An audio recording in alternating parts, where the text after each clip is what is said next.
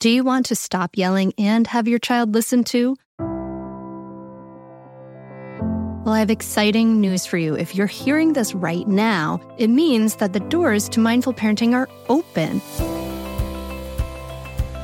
at mindfulparentingcourse.com. This only happens for a limited time, and it may be perfect for you if you want to be that patient, calm parent, but you're afraid of being walked all over. You're losing it, and you want to be that steady, peaceful parent. You don't have a cohesive method, and you take in bad advice like just count to 1, 2, 3. Mindful parenting is an evidence-based system that not only teaches you how to calm your reactivity, but offers you a ton of personal guidance. A lot of other parenting coaches talk about the best way to respond to your child, but guess what? They don't walk you through the research-proven practices that it really takes to create changes that actually last. Mindful parenting teaches you the specific steps to create cooperative, loving relationships for life. In mindful parenting, you can learn how to stay calm, even if you find yourself shouting hourly now. Be present for your child no matter what they're going through. Resolve conflicts easily without yelling or taking away the iPad. Set limits without your child resenting you for days afterward. And build trust between you and your child so that you avoid misery in the teen years. The doors are open now at mindfulparentingcourse.com. Unlike other programs in Mindful Parenting, we offer one-on-one coaching to every member and weekly drop-in coaching sessions. Don't wait anymore. You and your kids are worth leveling up. Go to mindfulparentingcourse.com and join now before the doors close again. That's mindfulparentingcourse.com. I'll see you there.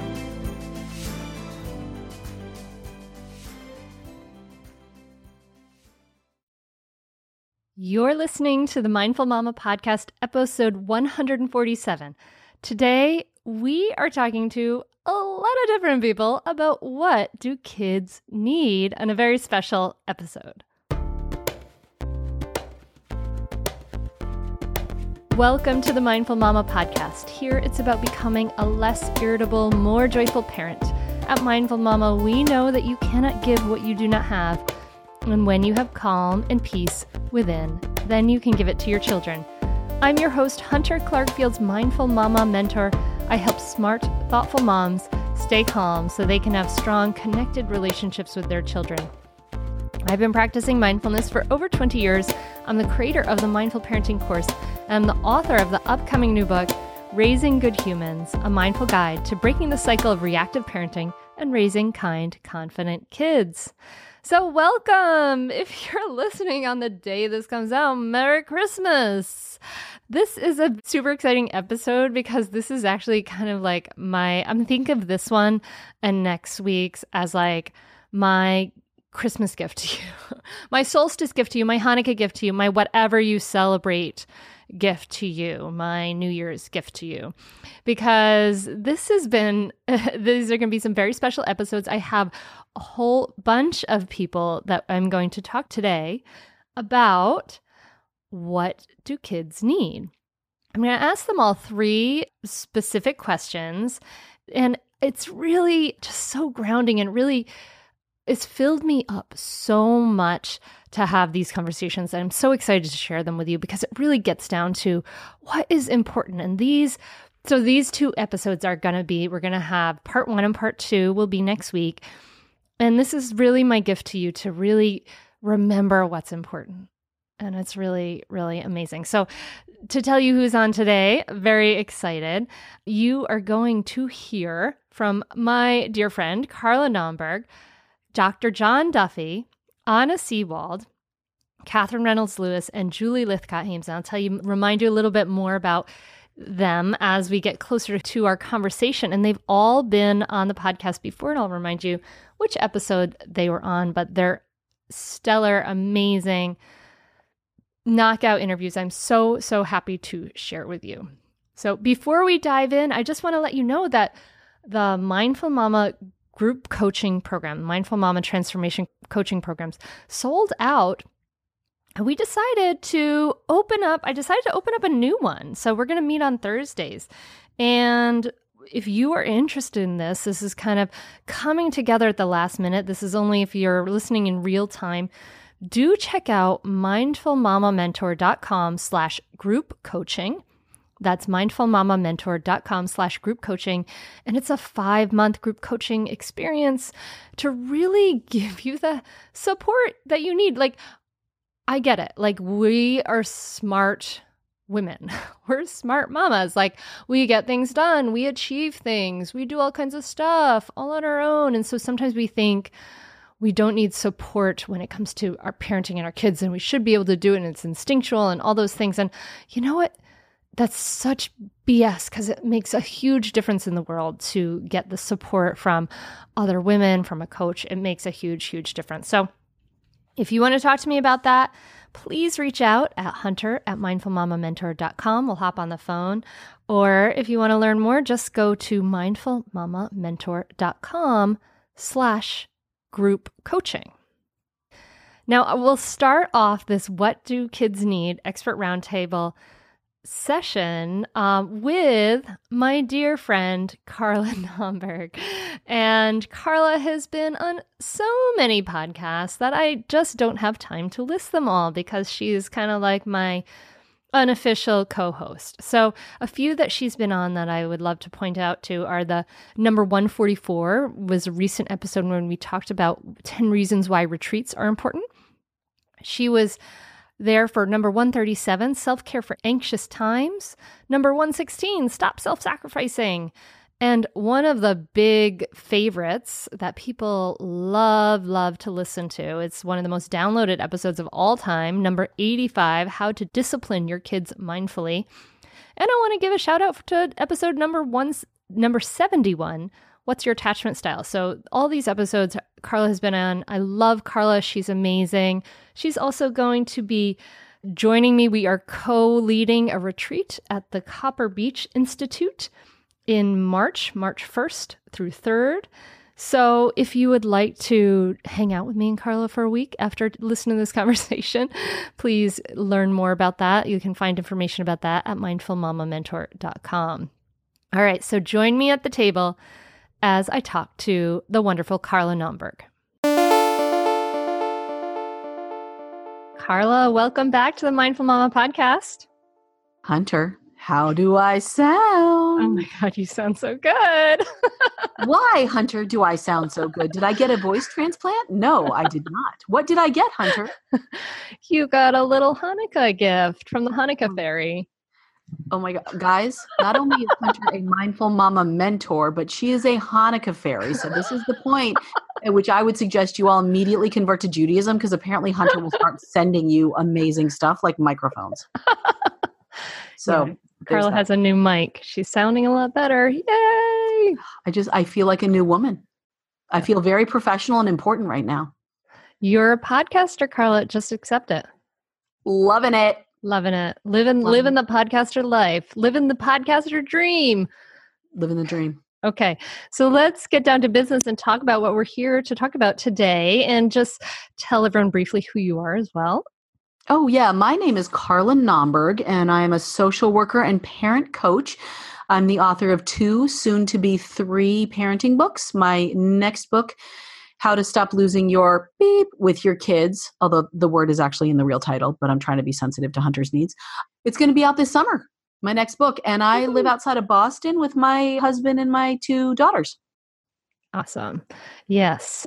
And Carla, today you are part of a group of people to talk about this question, thinking about way back when, oh, so long ago, when you were a young parent and you were struggling and going crazy. So what advice would you give to yourself at that time, when your first child was like a wee little thing and you were starting to go bananas? My gosh, Hunter, I wanted an easy question like, I don't know, what's your favorite color? That would have worked for me. This is a tough question, and I'll tell you why it's tough. It's a good question. So there is the question of what advice I would give to myself, and then there is the question of what advice I was able to hear back then. Because I had access to a lot of really, really useful and helpful and kind and wise ideas and information, and I wasn't in a place as a mom where I could appreciate it, integrate it, and make use of it, because I was I was tired and I was overwhelmed and I was anxious and I didn't have the space or the perspective. My whole world was this tiny little baby. Mm-hmm. And then, 20 months later, there were two tiny little babies. So I think the best and most useful advice I can give to new mothers these days is find your peeps and spend as much time as you can with them. And when I say your peeps, I mean other women. I think they need to be mothers, although I'm willing to be flexible on that. And I really think ideally mothers who are in similar stages of parenting as you are, that you can just totally be yourself with. And every time you hang out with them, you feel connected and confident. You have at least some sense of like, okay, I got this. I can do this. Mm. And these may not be the same people that were your friends before you had kids. They may not be people that you actually ever see again in your life. And they may be your BFFs. That's awesome when it works out. It doesn't always. And they may not be the people that you would expect them to be, the people that you run into when you're going back to work or drop off at daycare or, going out for a walk with the baby. So for some people, some people are lucky and they kind of find these women.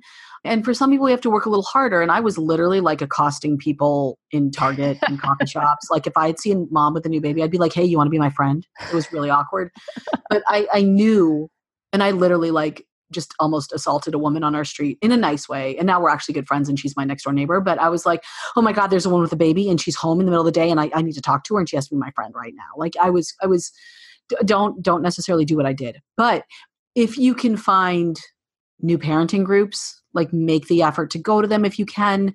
Anywhere you can find these people, just set up play dates, invite them over, invite yourself, like do what you can because those are the people that are going to help you stay sane. And again, these people because they're honest with you. Like they don't clean up their house every time you come over. They're not always wearing a clean shirt. Like I remember going to one parenting group and the mom would show up and her hair was perfectly blown out. And I remember literally she wore like a strapless sundress one time. And I was in like Target leggings and a dirty t-shirt. And I was like, oh my God, what is happening here? Who are you? I don't even look that good on a nice day. So clearly her peeps were different than mine. There's nothing wrong with this mom. She wasn't my peeps.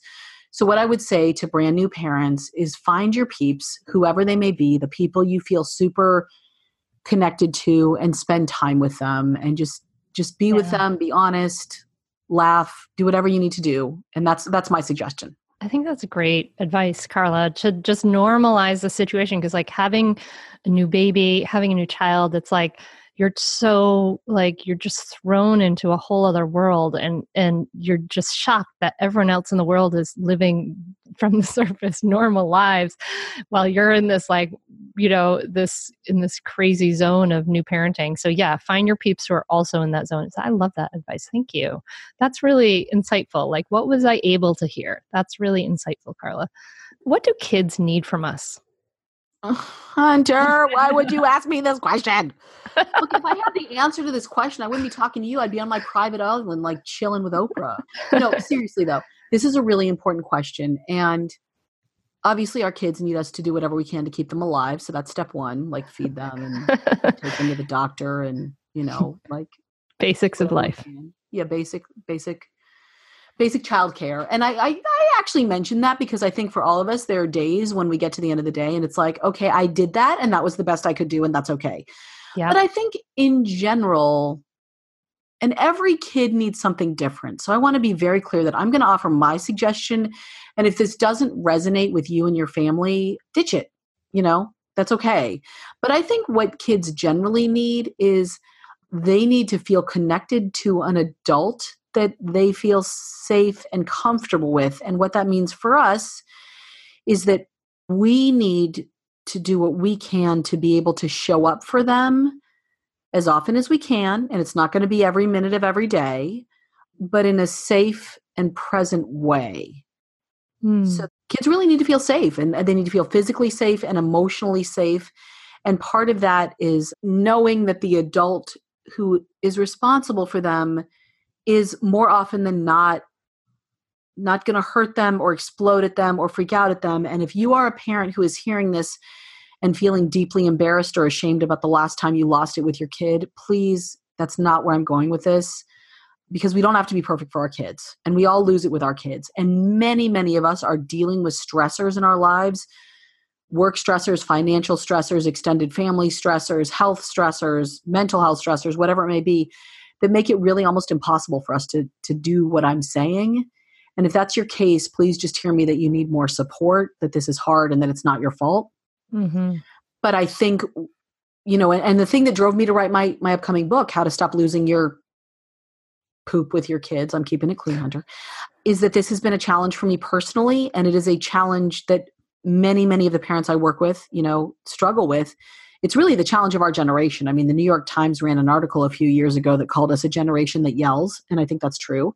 I think some people are also struggling with being physically safe with their kids. But what I would say is our kids need us to be a source of safety and connection and helping them feel compassion, a source of safety and connection and compassion whenever we can. And that is an extremely tall order, and we don't need to be perfect, and we don't need to do it all the time. But when we can show up for our kids, that's what they need. How is that for not at all concise?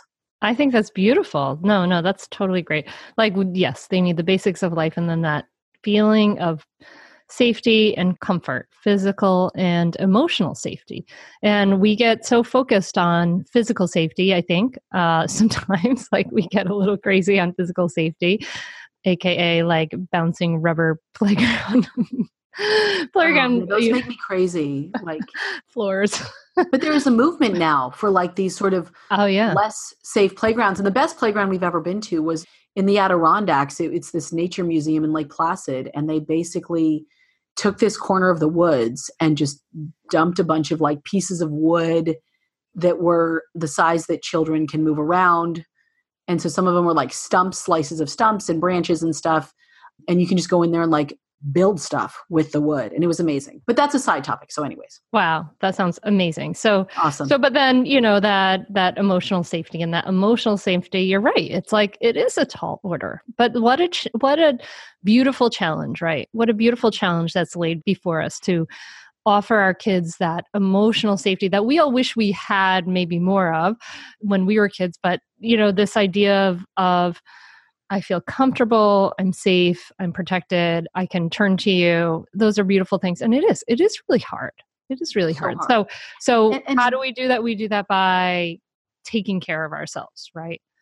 I think we do it by taking care of ourselves and by recognizing what that can look like. Like, it doesn't always look like we're completely on top of things in calm and present. Sometimes emotional safety means acknowledging that we just lost it, apologizing to our kids and reconnecting, because that's life. Like, people lose it with each other. So better that our kids learn now what that looks like and how to reconnect. And I think sometimes creating a space of emotional safety for our kids. Well, I think we're getting to the next question. So why don't I let you ask that question and then I will answer it. Well, I was asking that question. How do we give that? How do we give that safety? Yes. Okay. You were asking that, and I was confused because I'm not that smart. Okay. So what I would say is, number one, again, like taking care of ourselves, because kids are hard, man. They're unpredictable and they're inconsistent and they're confusing as hell. And they like don't replace the toilet paper and they wipe their boogers on the wall and they do just really dumb, obnoxious stuff that makes you want to lose your mind. Yes. And so when you show up for a kid, it's not like just waking up in the morning and being like, I can handle whatever life throws my way. It's like, I'm going to run a marathon today. I'm going to run a freaking marathon with a kid who's whining in my ear the whole time. So you kind of have to like treat yourself like you're running a marathon. And just for the record, I have literally never run a marathon, so I don't know exactly what that entails, but I'm hoping lots of pasta. And so we need sleep. Dude, you got to sleep. And moving your body every day, stretching, walking, whatever you can do, or training for a marathon if that's your gig. Taking time to slow down and get quiet. And if you can, meditation, mindfulness, whatever is your gig, right? Whatever works for you, but you have to replenish yourself, and acknowledging when you can't. Like, parenting is hard these days. And a lot of the reasons it's hard, I mean, look, it's always been hard, but in our current culture, it's hard because we don't have enough childcare. Mm. Many, many families, Mhm. both parents are working full time and they have no support. And so they are dealing with unbelievable amounts of stress every day. Families don't have enough money. They don't have access to the high quality medical care or health insurance they need. And these are not problems that self care is going to fix. Mhm. And these are problems that for many of us, we are not empowered to fix. And that sucks. Like, that's just awful. So, acknowledging that while self care is part of the piece, just owning and admitting and connecting to the fact that parenting is legitimately hard for reasons that aren't your fault and that you are not empowered to change. And so, what do we do about Yeah. that? Self-compassion and support. That's all I've got. If somebody's got something better, please write into me and Hunter, because I would love to hear it. But, not telling yourself you're a bad mom Mhm. because you were late to pick up when you literally can't get there any faster because you were at work and now you're stuck in traffic. Yeah. That's all you can do, is have compassion for yourself and connect with your peeps. So that's really important. And then again, like I said, the many ways that we can show up for our children is not only sort of being present for them when we can, but also reconnecting with them and apologizing and talking about it when we've fallen apart or lost it. And I think also just getting, whenever you can, some kind of time away from your kids and your work. And so if that means, if you have a parenting partner, giving each other an hour or two off on the weekends if you can, trading weekend days that you get to sleep in.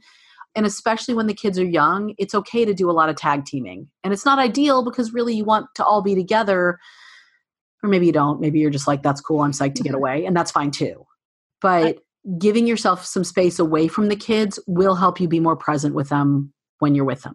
Absolutely. I love that, Carla. Like, this is like a marathon every single day. So stop being so hard on yourself that you get support, offer yourself compassion. Those are definitely things we need. Thank you so much, Carla, for hopping back on with us here and talking to me. And to our one podcast listener, for those of you who heard our previous podcast. No, thank you, Hunter. I mean, the work you do and the message you're putting out into the world is super important. And I know it makes me a better parent. And I hope it's really feels very supportive and helpful to all of your listeners.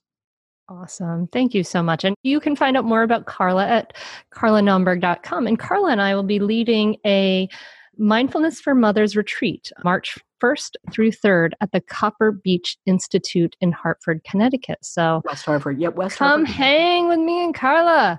It's super fun. And Hunter, aren't you going to Costa Rica this spring?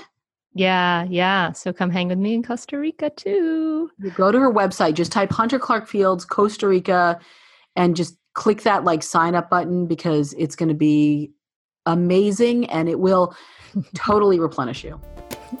Thank you for the plug, Carla. I know you got to get going. So thanks so much for coming on. We'll talk to you later. Absolutely. And happy holidays, everyone. I love how Carla points out that, what are we able to hear? Sometimes we can only take the advice we're able to hear. So we have to offer ourselves a lot of compassion, our younger selves.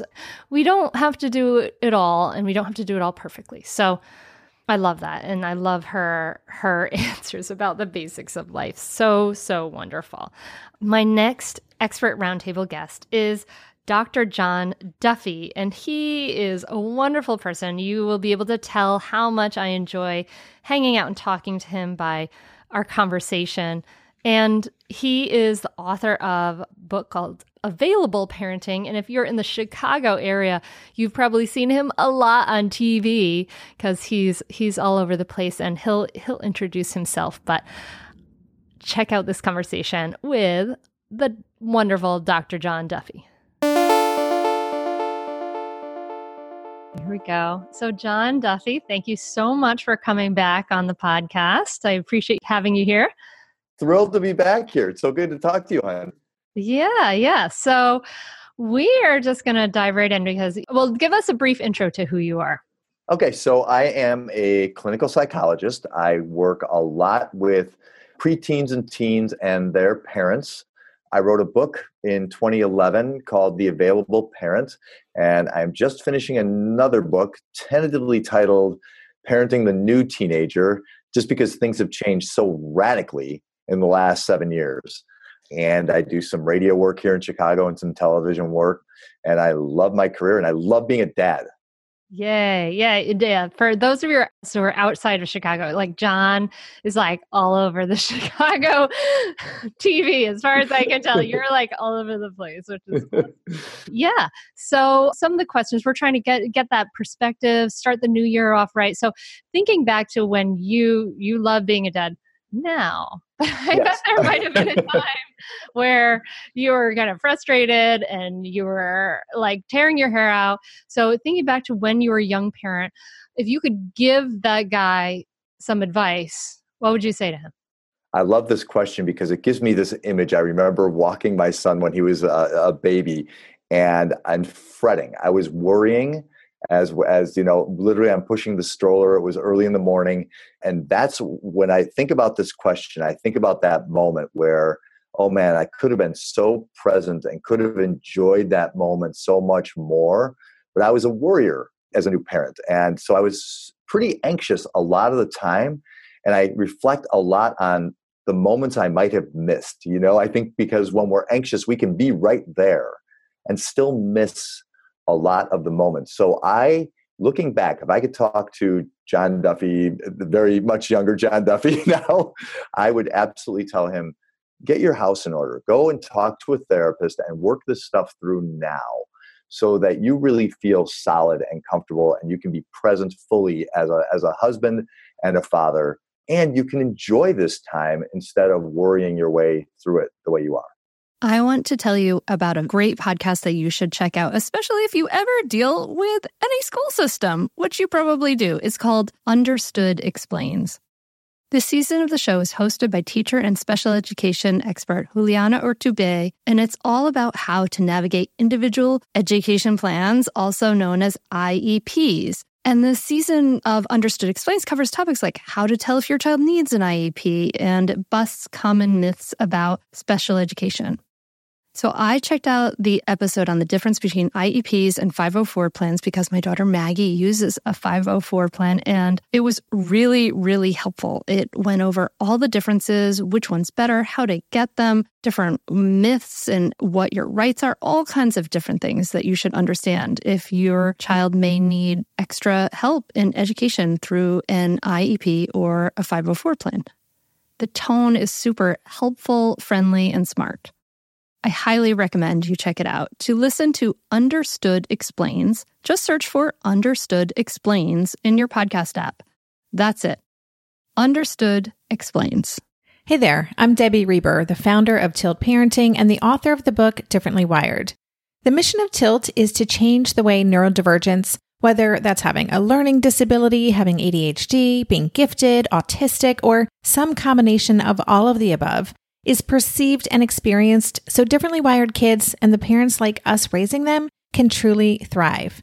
On the Tilt Parenting podcast, I get to talk with authors, therapists, educators, and parenting experts who are committed to this mission. I ask the questions my listeners are most curious about when it comes to supporting our kids. And in turn, my guests share strategies for challenges, out-of-the-box ideas for navigating school, best practices for therapies, tips for advocating, and so many thoughtful insights on what it really takes to help our kids grow up feeling seen and respected so they can create awesome lives for themselves. I know that raising a differently wired kid can feel overwhelming and isolating, but I promise you, you are not alone, and it can feel so much better.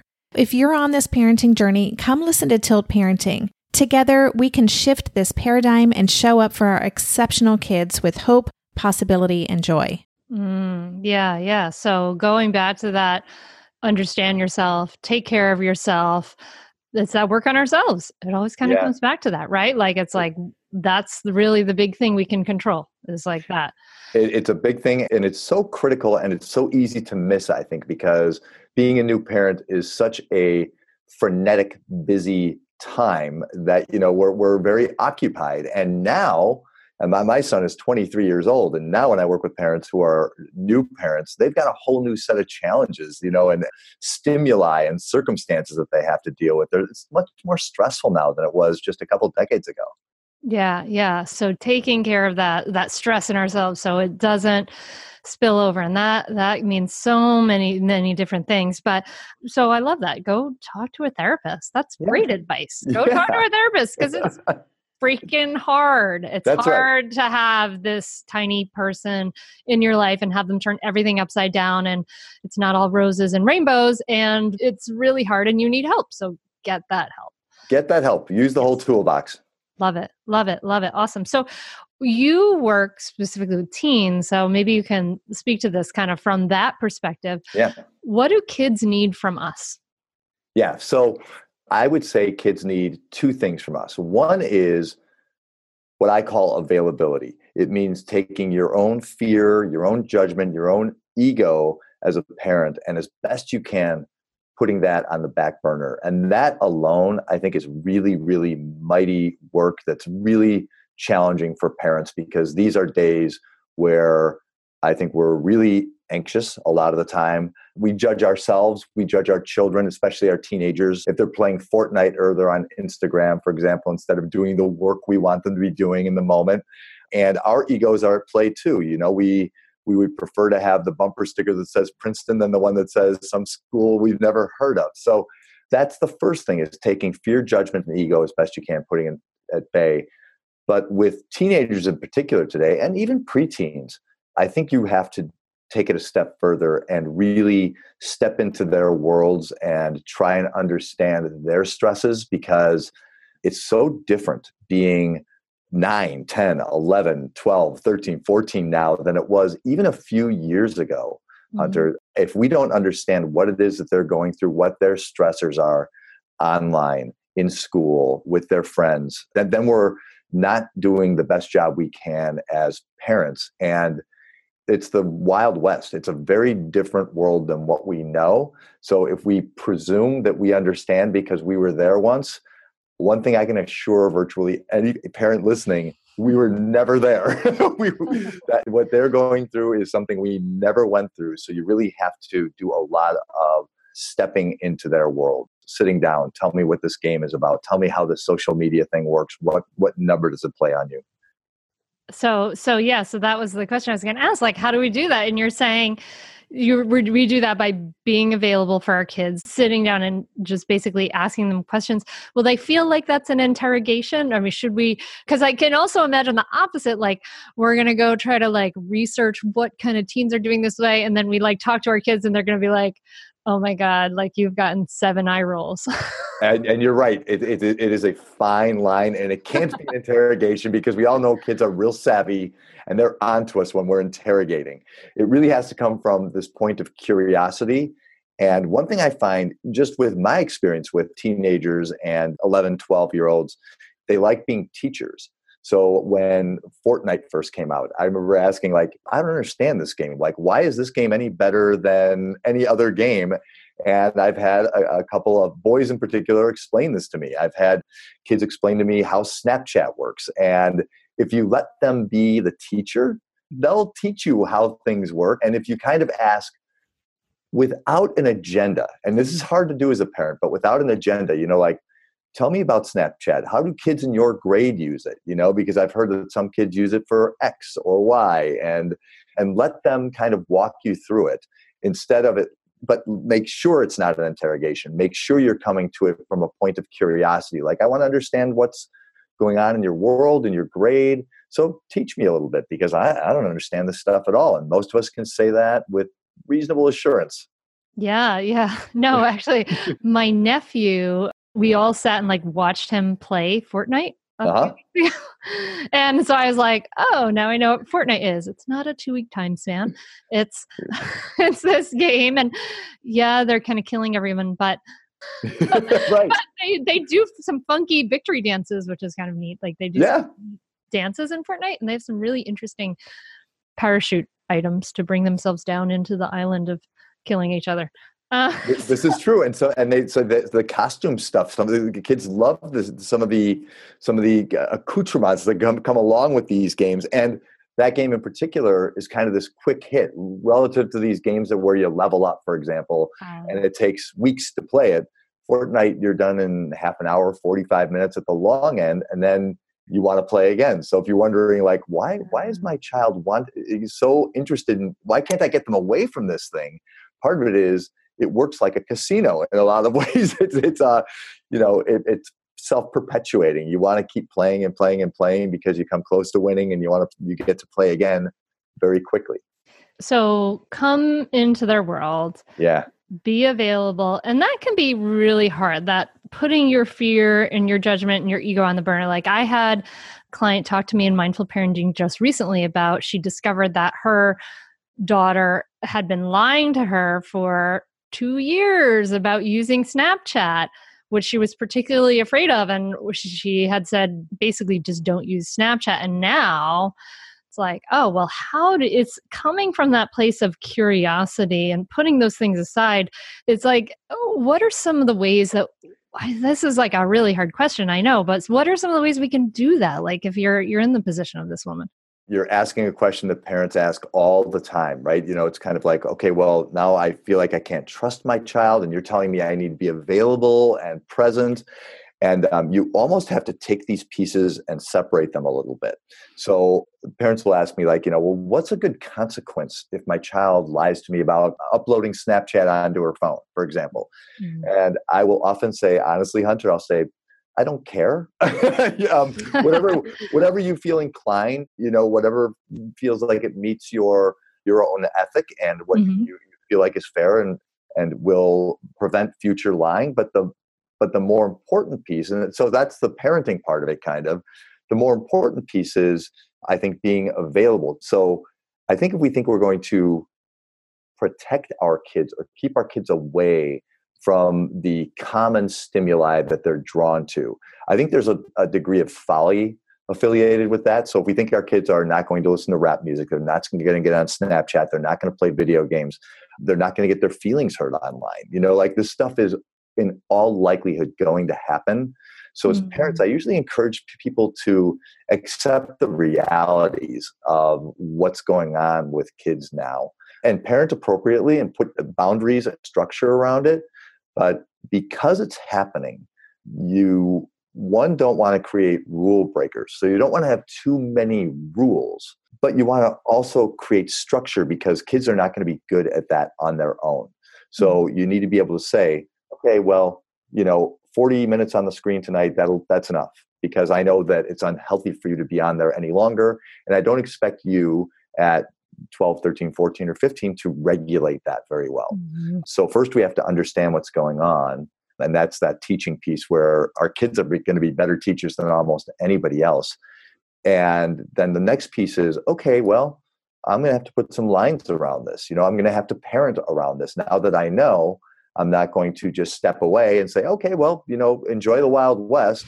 This is where we really have to step in and say, all right, so I'm going to monitor this when you first get started. I want to see what you're writing on Snapchat, what you're texting, what you're receiving, who your friends are out there. So you're going to friend me. You're going to friend your aunts and uncles. You're going to be very, very visible out there until we know that you are safe, because that's something we don't understand very well yet. Okay, cool. Okay, so kind of what I'm hearing you say is like separate these two things. Have the conversation about the boundaries, the rules, the consequences. Have those conversations. Like those are great to have. And separately say, okay, we've figured that out. Now I want to understand. Now I want to, so have these, so have both of these. It doesn't have to be, you come from one stance. It's like, have both of these things sort of in your pocket. Beautiful. Yep. Beautiful. Absolutely. I love that, John. John, thank you so very much. I'm so excited that you could come on and offer us your wisdom and all the things that you do for the podcast. And I'm gonna let you know right in the interim between John what number is his Mindful Mama podcast, so you can go back and look at that. But awesome. Thank you so very much for coming on again, John. Thank you as always for having me, Hunter. It's always a joy to talk to you. Awesome. Amen. We need to get our house in order. This is about us, this work. I truly agree with John about that. So wonderful. Yeah, he's got a radio show. Check out John, especially if you are in Chicago, and his very cool podcast, Better with his lovely, lovely wife.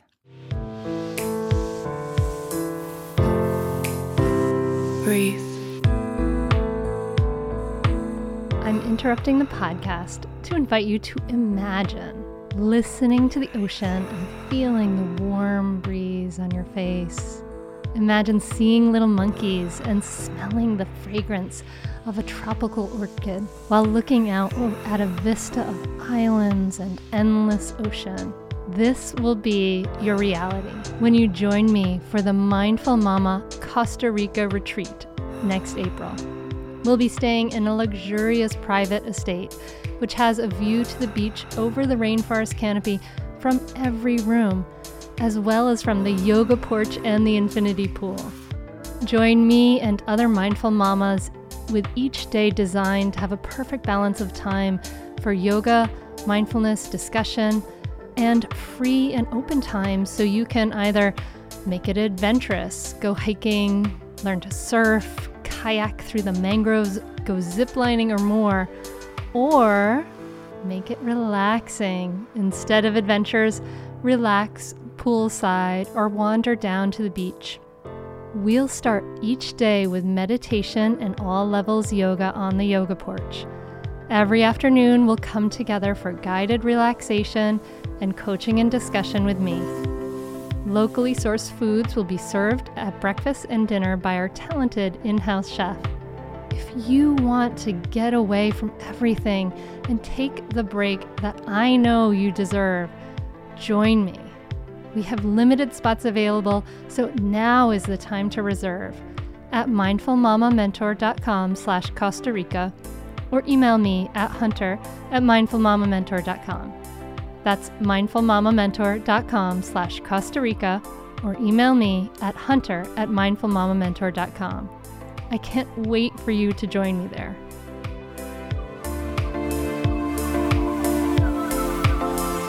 Breathe. Next up, we have Anna Sewald. And Anna, I forgot to tell you, Dr. John was on Mindful Mama podcast, episode number 105, called Available Parenting in the Long Term. Anna Sewald has joined me at a Mindful Mama retreat as a special guest, and she has been on 2 Mindful Mama podcasts. She was on number 82, Give Your Children Space for Authenticity, and Mindful Mama podcast number 131, How to Stop Yelling, which is another big favorite. And I think I forgot to ask Anna to introduce herself. So she is a parent educator, a speaker, and the host of the wonderful Authentic Parenting podcast, which I guarantee you will love if you like mine. So go check out Anna's podcast too. Now, join me at the table as I sit down with Anna Sewald and these 3 questions. So Anna Sewald, welcome back to the Mindful Mama podcast. I'm so glad to have you on again. Thank you for having me. This is my favorite podcast. I can be on every time. I love having you on too, and I love hanging out with you. But we are going to dive right in. We're going to look at these questions I've been asking kind of in the new year, taking that big picture look at our parenting. And I invite you to think about, if you can think about when you were a young mom and it was challenging and you were struggling, what advice would you give to yourself in that moment? I would say this too shall pass. There is a light at the end of the tunnel, even though it seems like you're going to be stuck in this depressing, sad, rot, hopeless state of not knowing what to do and being confused, but you're going to be okay. You are going to be okay. Trust and have faith. Okay. All right. So you would give your former self just that big picture view, that kind of way to, and so how would you help your former self sort of? So I'm thinking about the mom who's in that place is like, yeah, sure. Thanks. Easy for you to say, just like the older ladies who like stop by and see your young toddler and they go, love every minute of it, and you just want to be like flip them the bird because you're in such a difficult place. So how can we get that big picture? First and foremost, I would say, to myself, this is in my situation, prepare some food ahead of time or purchase food. I was starving. I was breastfeeding. I had no help. I had no family. My husband was working. And I was starving most of the time for whatever reason. And with breastfeeding, they would tell you, don't eat this, don't eat broccoli, it creates gas, don't eat dairy. And I was following blindly those orders from my doctor, which I think I should have just eaten everything, regardless of those concerns that it may create gas or colic in your child. So I didn't know what to eat because I was starving myself. I didn't have help. And that was a big issue. I would say learn to ask for help. That's a skill. It speaks of your responsibility, taking care of responsibility for yourself. It's not a shameful thing. As a new mom, you have not done this before. You can't figure this out all on your own. And you don't have to be that superwoman, superhero. Forget that. Just learn to ask for help in whatever area that you think you need, whether it's house cleaning, cooking, getting food, or getting a help to stay with your child so that you can take a shower, perhaps. Be creative in creating resources and getting help. That's what I would have done. I love that. Yeah. So to get that big picture perspective of like, this is going to pass, you have to kind of step out of it for a moment. And we can't step out of it if we're constantly 24 hours martyring ourselves in it. So yeah, do those things to ask for help. It's insane that our society thinks that we're just going to be like one person, mostly a woman, alone with like 18-month-old for 24 hours a day is insane making. So don't expect that of yourself. Yeah, that's great. I love that. Thank you so much, Anna. And what do our kids need from us? What are they needing from us? And I think it's interesting to ask this question now from this perspective of a ways away from 2 years old. Yes. Do you ask this question in terms of what do our children need in general or in the beginning? Well, in general. Yeah. What do they need from us? Not much, really. They need our love and attunement and our attachment, I think. And I think we need to do more to make their lives miraculous, magical, their childhoods. We have to do X, Y, and Z. We have to take them places. We have to do those things to be a better parent. Perhaps we compensate because we didn't get certain things, or we didn't have we were poor as children, so we end up buying more things. Whatever the story, I think what our children need from us is very simple, is our time and our attention, and we don't need to be perfect. Pour some of your love into your child on a daily basis. Simple stuff. Just ask questions, be curious, give hugs and kisses. You don't have to jump through this imaginary hoops that you create for yourself to be a good parent. You are already what your child needs. Just show up as yourself. I think that's the main thing. And meet your children's emotional needs. I think first and foremost, that's the main thing. Honor who your child is. Try to see that already. Honor the capacity of your child becoming the adult, right? That there is a good quote, I can't remember now, but treat your child as if he or she is already the adult. I think have that notion that respect that selfhood in your child, that authentic self. Don't try to change or, do anything with your child. Your child is already perfect and whole and complete. You are the way you should be. Just enjoy one another. Show your love. And don't forget to ask your child, how do you know that mommy loves you? the love in your heart is not enough. We need to show that love. And simple. I don't think our children need complicated things, truthfully. Working with parents now opened my eyes to a lot of things. What they need is our presence. It's us to be happy and filled with joy and laughter and have fun together, right? They need simple stuff. Yeah. I love that. So have you asked your daughter that question? How do you know that mommy loves you? Yes, not recently, but of course, over the course of many, I use this as a technique. I teach this to my clients. I have asked many times. I am very open and vulnerable with my child in terms of like that. She would tell me, What did she say? I haven't asked her recently, but usually she says, I love when you spend time with me playing games, and she would name certain games that we play. I love that we have cooking challenges together. Let's make hot chocolate together and see whose hot chocolate is the best. She likes when I do things like that with her, instead of, you cook and clean, mommy, you make sure I am properly fed, Not those things.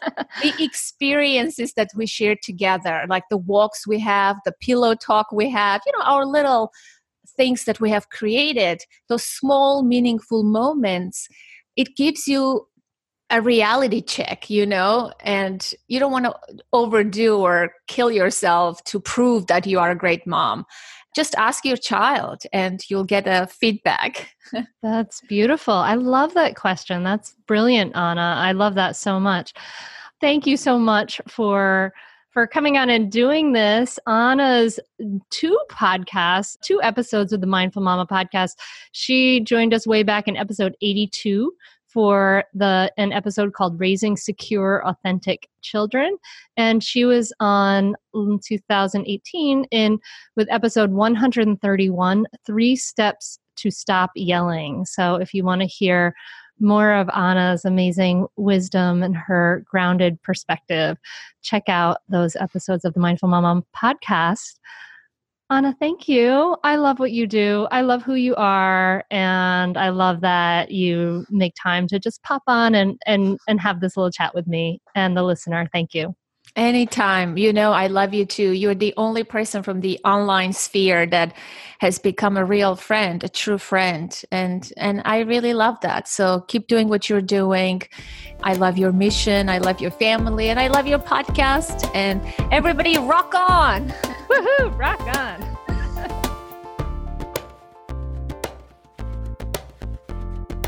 Isn't that question amazing? How do you know that mommy loves you?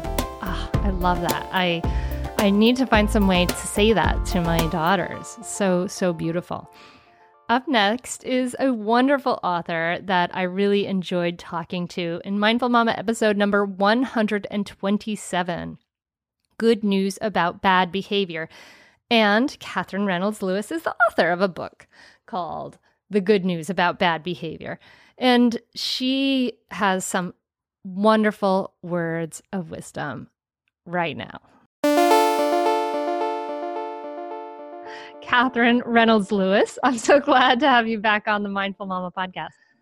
I'm so pleased to be here, Hunter. Yeah, we're having kind of one of these mom kind of days where we're like squeezing a few things in, including talking to each other, which just the way life is sometimes, even if I try not to squeeze as much as I can. So, Catherine, I'm going to point everyone to the podcast that we did before, but please give the listener a brief introduction to who you are. I'm a journalist, certified parent educator, and author of The Good News About Bad Behavior, Why Kids Are Less Disciplined Than Ever and What to Do About It, which is the result of my 5 years immersed in the scientific literature on kids' behavior and development, and also following the most effective discipline models in the country, people who are actually practicing in the field in schools and homes. It's such an amazing book. I love it so much. Oh, Catherine, thank you. So I don't know if you know, but I'm writing a book Raising Good Humans right now. And I've got you in my little reference citations there. I'm citing your book. That's awesome. I love it. Well, congratulations. Oh, it is just the hardest thing other than raising kids I've done to write a book. So enjoy it. And I'm excited to read it when you're done. Oh, thank you. It is kind of like having a kid. I think I realize that now. Are you overwhelmed by the things that get in the way of you doing what you want to do? Are you looking for ways to simplify life to better align with your values? Do you want to create space in your schedule so you have room for more of the good stuff? Play, joy, relationships, gratitude, and more? If you answered yes to any of these questions, I invite you to check out Edit Your Life, a podcast to help you edit the unnecessary from your life so you have more room to enjoy the awesome. Through episodes with me, Christine Coe, and a range of super smart, compassionate, and thoughtful guests, you'll come away with big picture insights and practical ways to declutter your home, schedule, and mental space without getting bogged down by perfection. I have always believed that small moments and actions matter tremendously.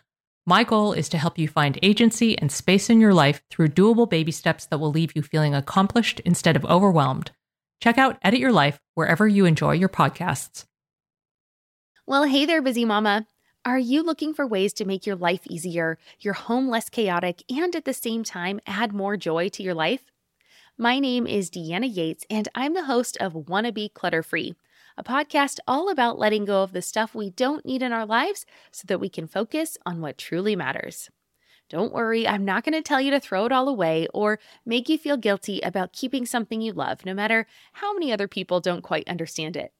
But I will give you practical and, more importantly, actionable advice so that you can make progress right away. And you won't just hear it from me. There are amazing guests too.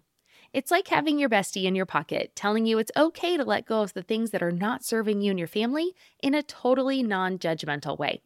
So join me over on the podcast where we can work on progress over perfection for those of us that want to be clutter-free. So I wanted to bring you on along with some other amazing teachers that will be in this episode to ask you about, now that you're kind of on the other side of the crazy parenting turmoil that it is in the beginning, what advice, if you could go back and give yourself some advice when you were struggling, when you were a young parent, when it was all craziness, what advice would you give to yourself back then? I love this question. It's can be big or small as you want. And I think of it as the very big overarching message I would give my younger self is to parent from a place of courage and not from a place of fear. So to see your child as an expansive set of possibilities. And that breaks down into some very specific ways that we can be with our kids. So number one is, rather than trying to control them, really try to influence them. Try to, not shape every single thing that they do or like or are or how they behave, but to, share your own worldview and perspective and to supplement sort of their natural temperament. And then also just to really try not to be so worried about what other people think and just really focus on who your child is and how they can be the best version of that, so that you're not worried about the judgment of your in-laws or your neighbors. All those things are really a distraction from just being with your child, enjoying who your kid is. And that is really what I see as the fundamental challenge for all parents, is to see with clear eyes who their child is, to just love and support that person, and to help them to understand themselves and to reach their potential. Yeah, I can see that. Like when my first daughter Maggie was born, I remember right when she was born having this overwhelming feeling of like, oh my God, there's another whole person in the room. And then after that feeling of like, oh my God, you're another whole individual person dropped away, because we kind of culturally think of kids as less than and all of these different things. And I can really see that you can come from a place of not like, who are you and how can I get to know you? And not to this place of like, oh my gosh, fear, like what will you be or what will happen? And that is that when we're trying to sort of control everything is like when we're like, oh no, you're not good enough. I'm not good enough. All that stuff, right? Right. And I should say I'm not by any stretch of the imagination on the other side of parenting. And some of this advice may be shaped by where I am right now in those teen years where I'm trying very, very hard to see my kids as themselves, their own individuals, and not to be so attached to how they behave and how it may reflect on me or my parenting. And because the more that I do that, the worse of a mom I am. And the more that I let them venture out and spread their wings and make their own mistakes and enjoy their own things. And for me to try to learn from that, it's such a joy. That's so cool. I love that. I love that, Catherine. So what do kids need from us? They need unconditional love. 100%. That is the most important thing that they need from us. And many of us think that our love is unconditional, but in fact, they can see in our faces when we wish they were different. Yeah. And that's just so hard for kids to feel that they are less than or disappointing the person in the world that is their source of security and reassurance and comfort who they're closer to, especially in those young years, than anyone in the world. So unconditional love, number one. And number two, for us to be their partners in curiosity, in exploring the world and figuring this out, that who they are, how they're going to use their unique talents and skills to make an impact on the world. And that's what I really feel is our job as parents, to be helping our child figure out who they are, to constantly be expanding the boundary of what they're capable of, what their limits are, to always be pushing their independence and their level of responsibility and their autonomy, so that by the time they're 18, we'll be ready to sail out into the world and be completely capable. And really our job is to work ourselves out of a job. It's to always be trying to shrink our role and expand theirs. And I tell my kids their job is to understand themselves as a person, how they work best, what are the tools and strategies they need to manage their energy and their mood and their behavior and their relationships, and really to understand themselves so they can get the most out of life and figure out how they're going to use their talents and passions and strengths in the world to make a difference. Yes, that's beautiful. Like those care and keeping of you kind of conversations, like understand you and how you're different from your sister or your brother. And those are so valuable, but the foundation for that is that unconditional love. And I love that. That is, and we do forget, we kind of make our love sometimes conditional. Like, I don't love you when you're angry. I don't love you, when you're a bratty kid. Right. And how do we show that, but not like they're them smashing up the potted plants? Right. It's hard because obviously our kids push our buttons. They helped install them. Yes. They know how to get under our skin. And so that's actually, all the things that you talk about of being mindful, being in the moment, trying not to be reactive and instead responding to situations, and trying ourselves to be responsible for that boundary between me, myself, my area of control, and another human being and what they're responsible for. And so we can always choose what we do. I'm having trouble with the level of noise in this room. I'm going to give myself a walk around the block. And that removing yourself from the situation may prevent you from acting out in ways you don't want to. It models self-regulation and what to do in a situation when you may be overstimulated or getting emotional. And truly, by the time our kids are even 3 or 4, they basically understand when we're disappointed, when we sort of what the rules of the world are. And they're just trying to figure out, how do I get myself to do what I know my parents and teachers want me to do? So they don't need any additional guilt trip from us. We could just give information, be very clear about the limits and the expectations in our home and the consequences when kids don't meet those expectations. But it doesn't need to be heated. It doesn't need to be emotional. It doesn't need to be shaming or blaming. It can just be very matter of fact. And that's what keeps them from feeling that sting of sort of rejection Mm-hmm. Yeah, they don't need the additional guilt trip from us, which is hard for us because many of us got that additional guilt trip. But I love that. I love that. Parent from courage, not fear. And really coming back to this is so beautiful, Catherine, because you're really pointing this back to what are the most important things, right? And be their partner in the world. That's such a positive way of looking at it. I love it. Love it, love it, love it so much. Thank you so much for taking these brief few minutes to join me and to get us started on this new year with this focus on my pleasure. It's important. I love the conversation and I'm excited for the new year and the ways that I'm going to fix all the mistakes of the past year and move forward with optimism and hope and courage. Yes, we begin anew. Woohoo! Yes. Thank you so much, Catherine. Oh, thanks for having me on, Hunter.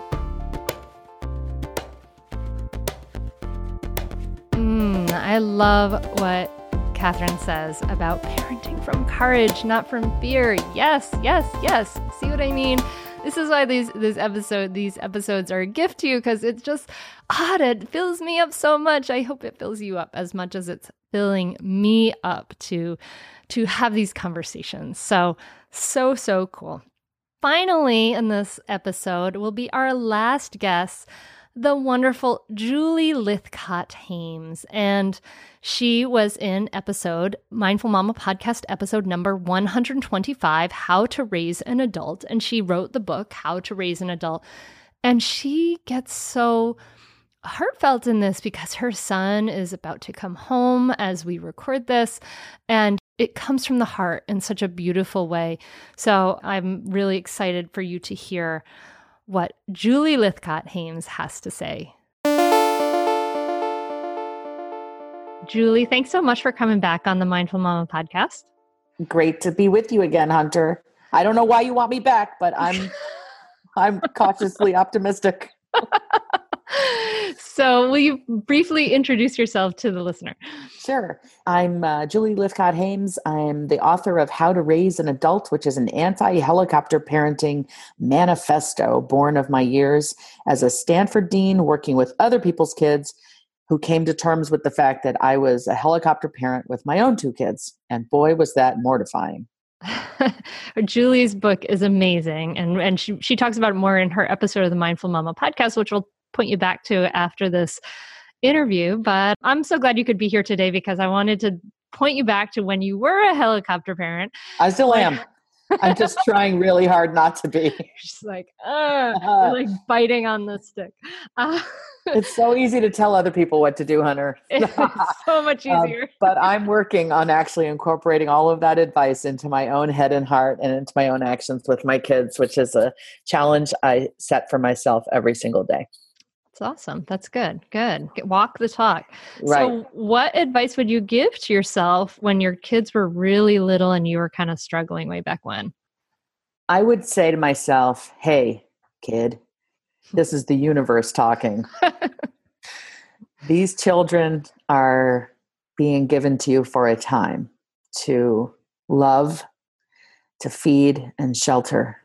And they are not your pet. They are not your project. And they are not the trophy that you get to hold up as proof of your own great parenting. Ooh. These are little tiny humans with very big souls. Their soul is as big as it's ever going to be. Their bodies are tiny though. And so you get to be their caretaker as their bodies grow bigger and their hands and feet and minds and hearts grow more adept at achieving the tasks, walking this life path, etc. So I would give myself in some this sort of loving message, but a sort of a foreboding one, which is, hey, don't screw this up. Don't take them in so closely that you suffocate the being that they are. They are not yours. You are not them. They're their separate being. And you're there to walk alongside them, but not to walk this path for them. Oof. Oh, you gave me goosebumps, Julie. That was beautiful. I love that. That reminds me of Kahlil Gibran, the prophet. Right. Exactly. Yeah. Exactly. He says, It's like that your kids come through you and they are not for you, or something like that. It's really beautiful. We should get the exact quote. Get the exact quote and drop it in the notes, because that is a great poem and your listeners should definitely have access to it. I grew up with my parents sharing Kahlil Gibran with me, and I can't quote it accurately, so I won't try, but it's the right message.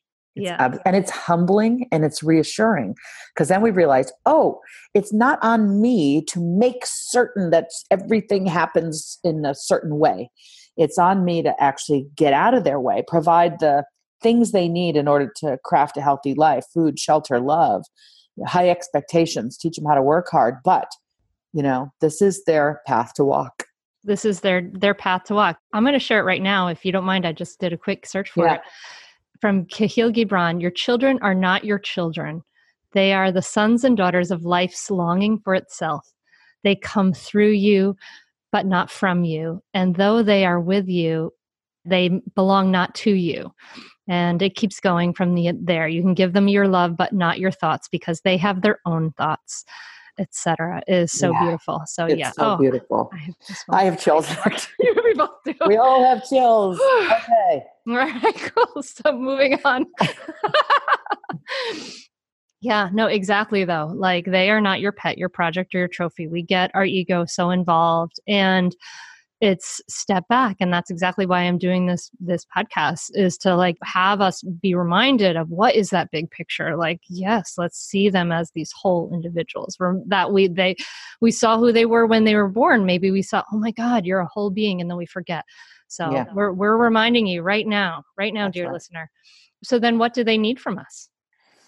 Well, I actually got an email the other day from one of my readers, and I thought it was so wise, and I think it might be the right thing to reflect on in response to this question: what do our kids need from us? The reader was confessing that she really overparented her first kid, and he had finally said to her in therapy, every time you're there constantly reassuring me or rescuing me, you make me feel like I can't do things. It's sort of the opposite of what we intend as parents. But when I read this email, I just had this feeling of dread, knowing that's the mistake I have made. I'm not the parent who's the tiger parent trying to force my kid to be a brain surgeon, but I'm definitely the rescuer, constant cheerleader, always there. I'm just always there.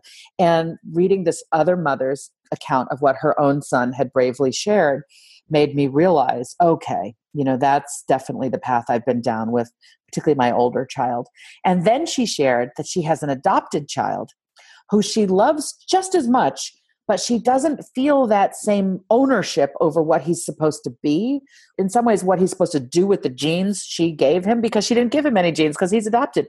So she's able to just walk alongside him and be a champion and an advocate and care, but not encroach with her own ego into his choices and into his needs and whatnot. And so weirdly, paradoxically, what I'm going to say, and forgive me if this just sounds somehow so strange you can't even take it in, but I'm just going to try. Somehow that mother with her adopted child has managed to be more loving and a better parent than with her own biological child. It's as if our own children need us in this present moment, when parenting seems to be defined as do absolutely everything for your kids, know absolutely everything that's going on. It's no, back off slightly, walk the path alongside them, treat your kid as if they are your best friend's kid. Mm-hmm. With your best friend's kid, all you're doing is giving great advice and rooting them on. How are you doing? Great to see you. How's life? You're not like, have you done your homework? What happened on the science test? Right? We expect more of you. Like, treat your kid with the loving courtesy and kindness that you can summon for your best friend's kid. See if you can't make that shift and treat your own kid that way. Do you see what I'm saying? It's just essentially about injecting that tiny little bit of distance between our ego and their existence. It's a practice. I'm not saying literally forget that the kid is your kid or pretend your kid is adopted or whatever. But it's just a lovely way to think about, to recognize that you do have a greater distance between yourself and your best friend's kid. You love that kid, you adore them, but your own ego isn't intertwined with what they accomplish and what they fail to do. Quite honestly, I'm going to try to build that practice into my own interactions with my kids over the holidays. I've got a senior in high school. and a sophomore coming home from college in the next day or two. I can't wait. I'm like a dog at the door with my tail wagging, waiting for that kid to come home from school. I can feel the emotion building in my voice just as I contemplate my son coming home. He's going to be home for 5 or 6 weeks, and that gives me a great amount of time to just practice. Can I walk alongside him instead of just needing to know, how's everything? Are you doing this? Are you doing that? So this is a practice I'm working on, and I'm offering it unvarnished to your listeners and to you, with hope that maybe it's a way forward for all of us. That is so beautiful. I love that. Treat your kids as if they are your best friend's kid. It's such a funny and concrete way of thinking about it, though. It's really cool. It's like, I think, Shefali Tsabary says, love your kids, but care about them less. And it's kind of the same message, Exactly. Yeah. Yeah. Well, and the reason is, and I love Dr. Shefali, it's because caring has become control. It has become so up in your business that it is too much. We've lost sight of what caring for actually should be. So we're trying to figure out ways to put the brakes on, pull back a little bit. And what happens is we make room for our own kid to step up and step forward and be and flourish in their own life. We stop acting like everything they do matters to us, worries us, makes us anxious and excited. And instead, when our ego's not in it. So we don't throw all of that negative energy onto them. It's a beautiful thing. I've seen it happen in small doses in my own house. I'm just trying to get better and better at making that my dominant way of interacting.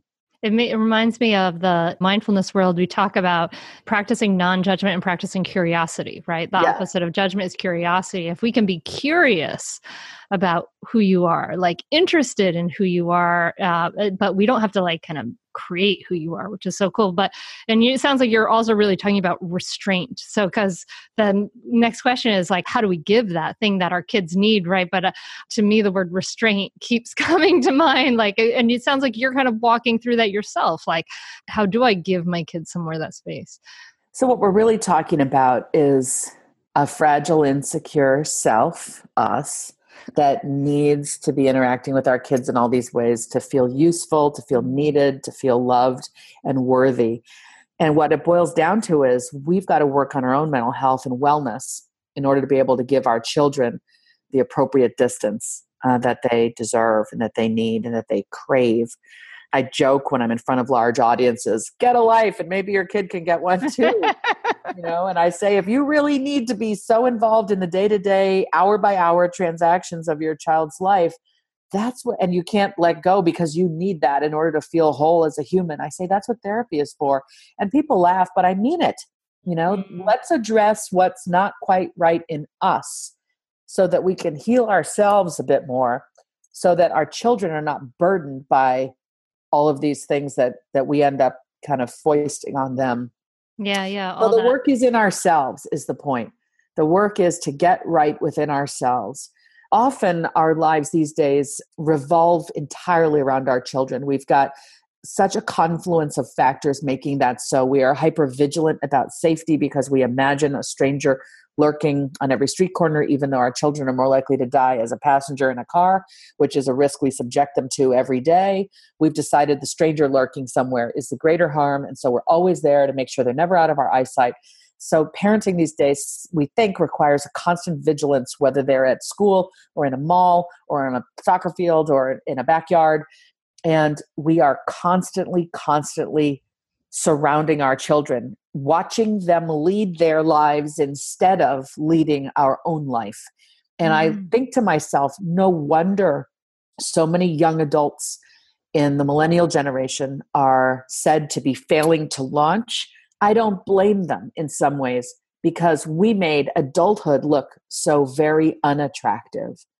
Because all they saw adults doing was worrying, hovering, anxious, needing to know at all times what was going on. They didn't see us laughing with friends uproariously over a joke or over the state of the world. They didn't see us knitting a sweater. They didn't see us going for a run. They didn't see us going to the theater. They didn't see us doing community service. They didn't see us out in our wood shop, working on that thing that's our hobby, or joining a choir. They didn't see us do those things because often we set those things off to the side because once we had children, we just decided our own healthy, vibrant adult life didn't matter anymore. And we need to show our kids, we need to role model for our kids what a healthy, vibrant adult life is, because we want them to lead that life one day. So it all comes back to heal thyself, and you'll be a better parent to your child.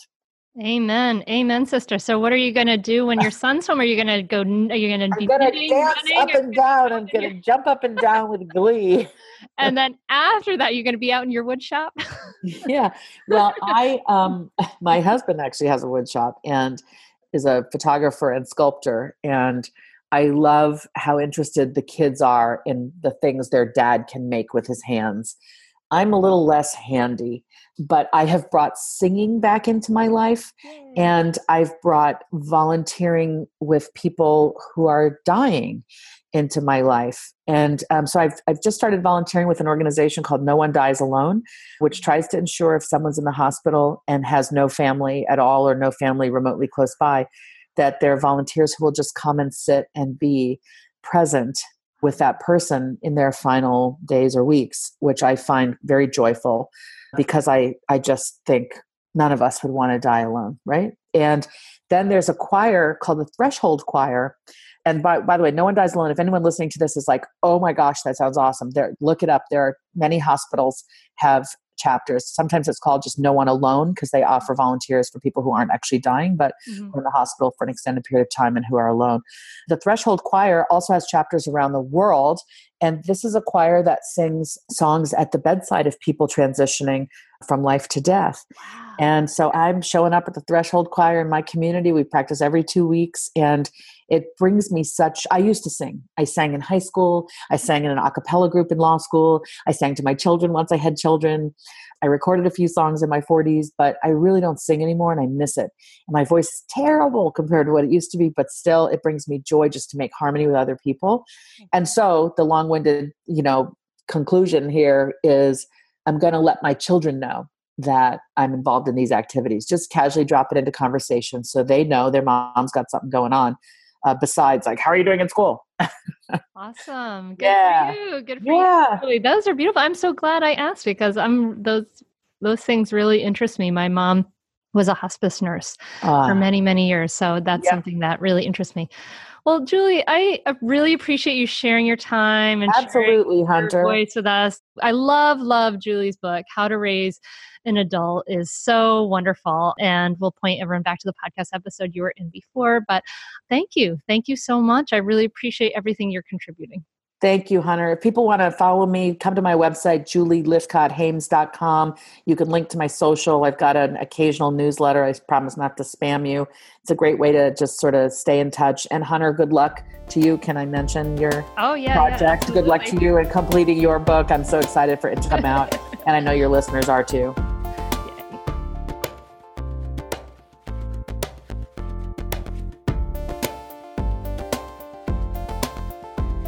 So as soon as I had that conversation with Julie Lythcott-Haims, I had the opportunity, as I'm sure you will too, listener, to practice that mantra of look at our children as if they are our best friend's children. Treat your kids as if they're your best friend's kid. It's really interesting. It helped me to get some perspective. So I hope it helps you to get some perspective. Maybe you're listening to this during the holiday season, or maybe you're listening to this in another time, but I hope it helps you to get some perspective. And again, she was in episode number 125, Mindful Mama Podcast, episode 125, How to Raise an Adult. To find these episodes, it's, even me, where I've accessed, I have lists of all of them. I just Google Mindful Mama Podcast 125, Julie Lythcott-Haims, and then it comes up. So I find that's the easiest way to find these episodes. And just to recap, we talked to Carla Naumburg, who is on so many episodes, including her, probably the most famous one is number 85, How to Discipline Your Kids Mindfully. John Duffy was on episode 105, Available Parenting in the Long Term. Anna Sewald, her most famous episode is number 131, How to Stop Yelling. Catherine Reynolds Lewis was on episode 127, The Good News About Bad Behavior. And Julie Lythcott-Haims, of course, number 125, How to Raise an Adult. So you're just halfway through your gift, my friend. Just halfway. I have 5 more amazing guests to bring you next week for a New Year's gift. Next week on New Year's Day 2019. Oh my God, I can't believe it. I will be having 5 more amazing guests on. Actually, 6, because one of them is my wonderful mentors, teachers, and friends, Kathy and Todd Adams of Zen Parenting Radio, which is another great podcast. So I hope that you have been truly filled up by this episode as much as I have been filled up by having these conversations. Just want to remind you that we opened up another group for the Mindful Mama Transformation Coaching. It's 5 months of group coaching with a small group. We're going to be meeting on Thursdays. You need to check out what the past people have said about that, because it really can be the work that changes everything, and getting the support that you need to really change everything. So learn more about that at mindfulmamamentor.com/group coaching. And I will see you next week on New Year's Day. It will be coming out with the part 2 of What Do Kids Need? Wishing you a really beautiful week, my friend. Namaste.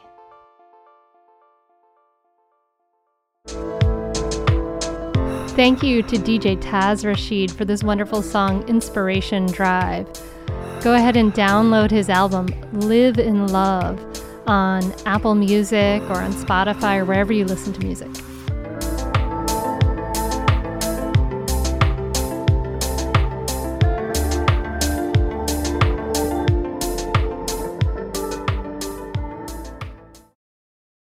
When it comes to raising kids, there's so much to consider. Things like, what do we feed them? When do we feed them? How do they sleep? What does it look like to raise kind kids? How does their nervous system work? How do I keep myself calm? What are my triggers? There's so much that comes into play, and we are distilling all of that information for you at Voices of Your Village podcast, where we bring experts in the field of early childhood and education and psychology and across the board, so that you don't have to comb the internet for information. You get to show up and hang out and have shame-free, judgment-free conversations and insights into what it looks like to raise kind, empathetic, emotionally intelligent humans. I'm Alyssa Blask Campbell. I have a master's degree in early childhood education. I'm a mom of 2, and I am walking this journey right alongside you doing this work. Come hang out with me at Voices of Your Village, and we can dive into real conversations with actionable tips.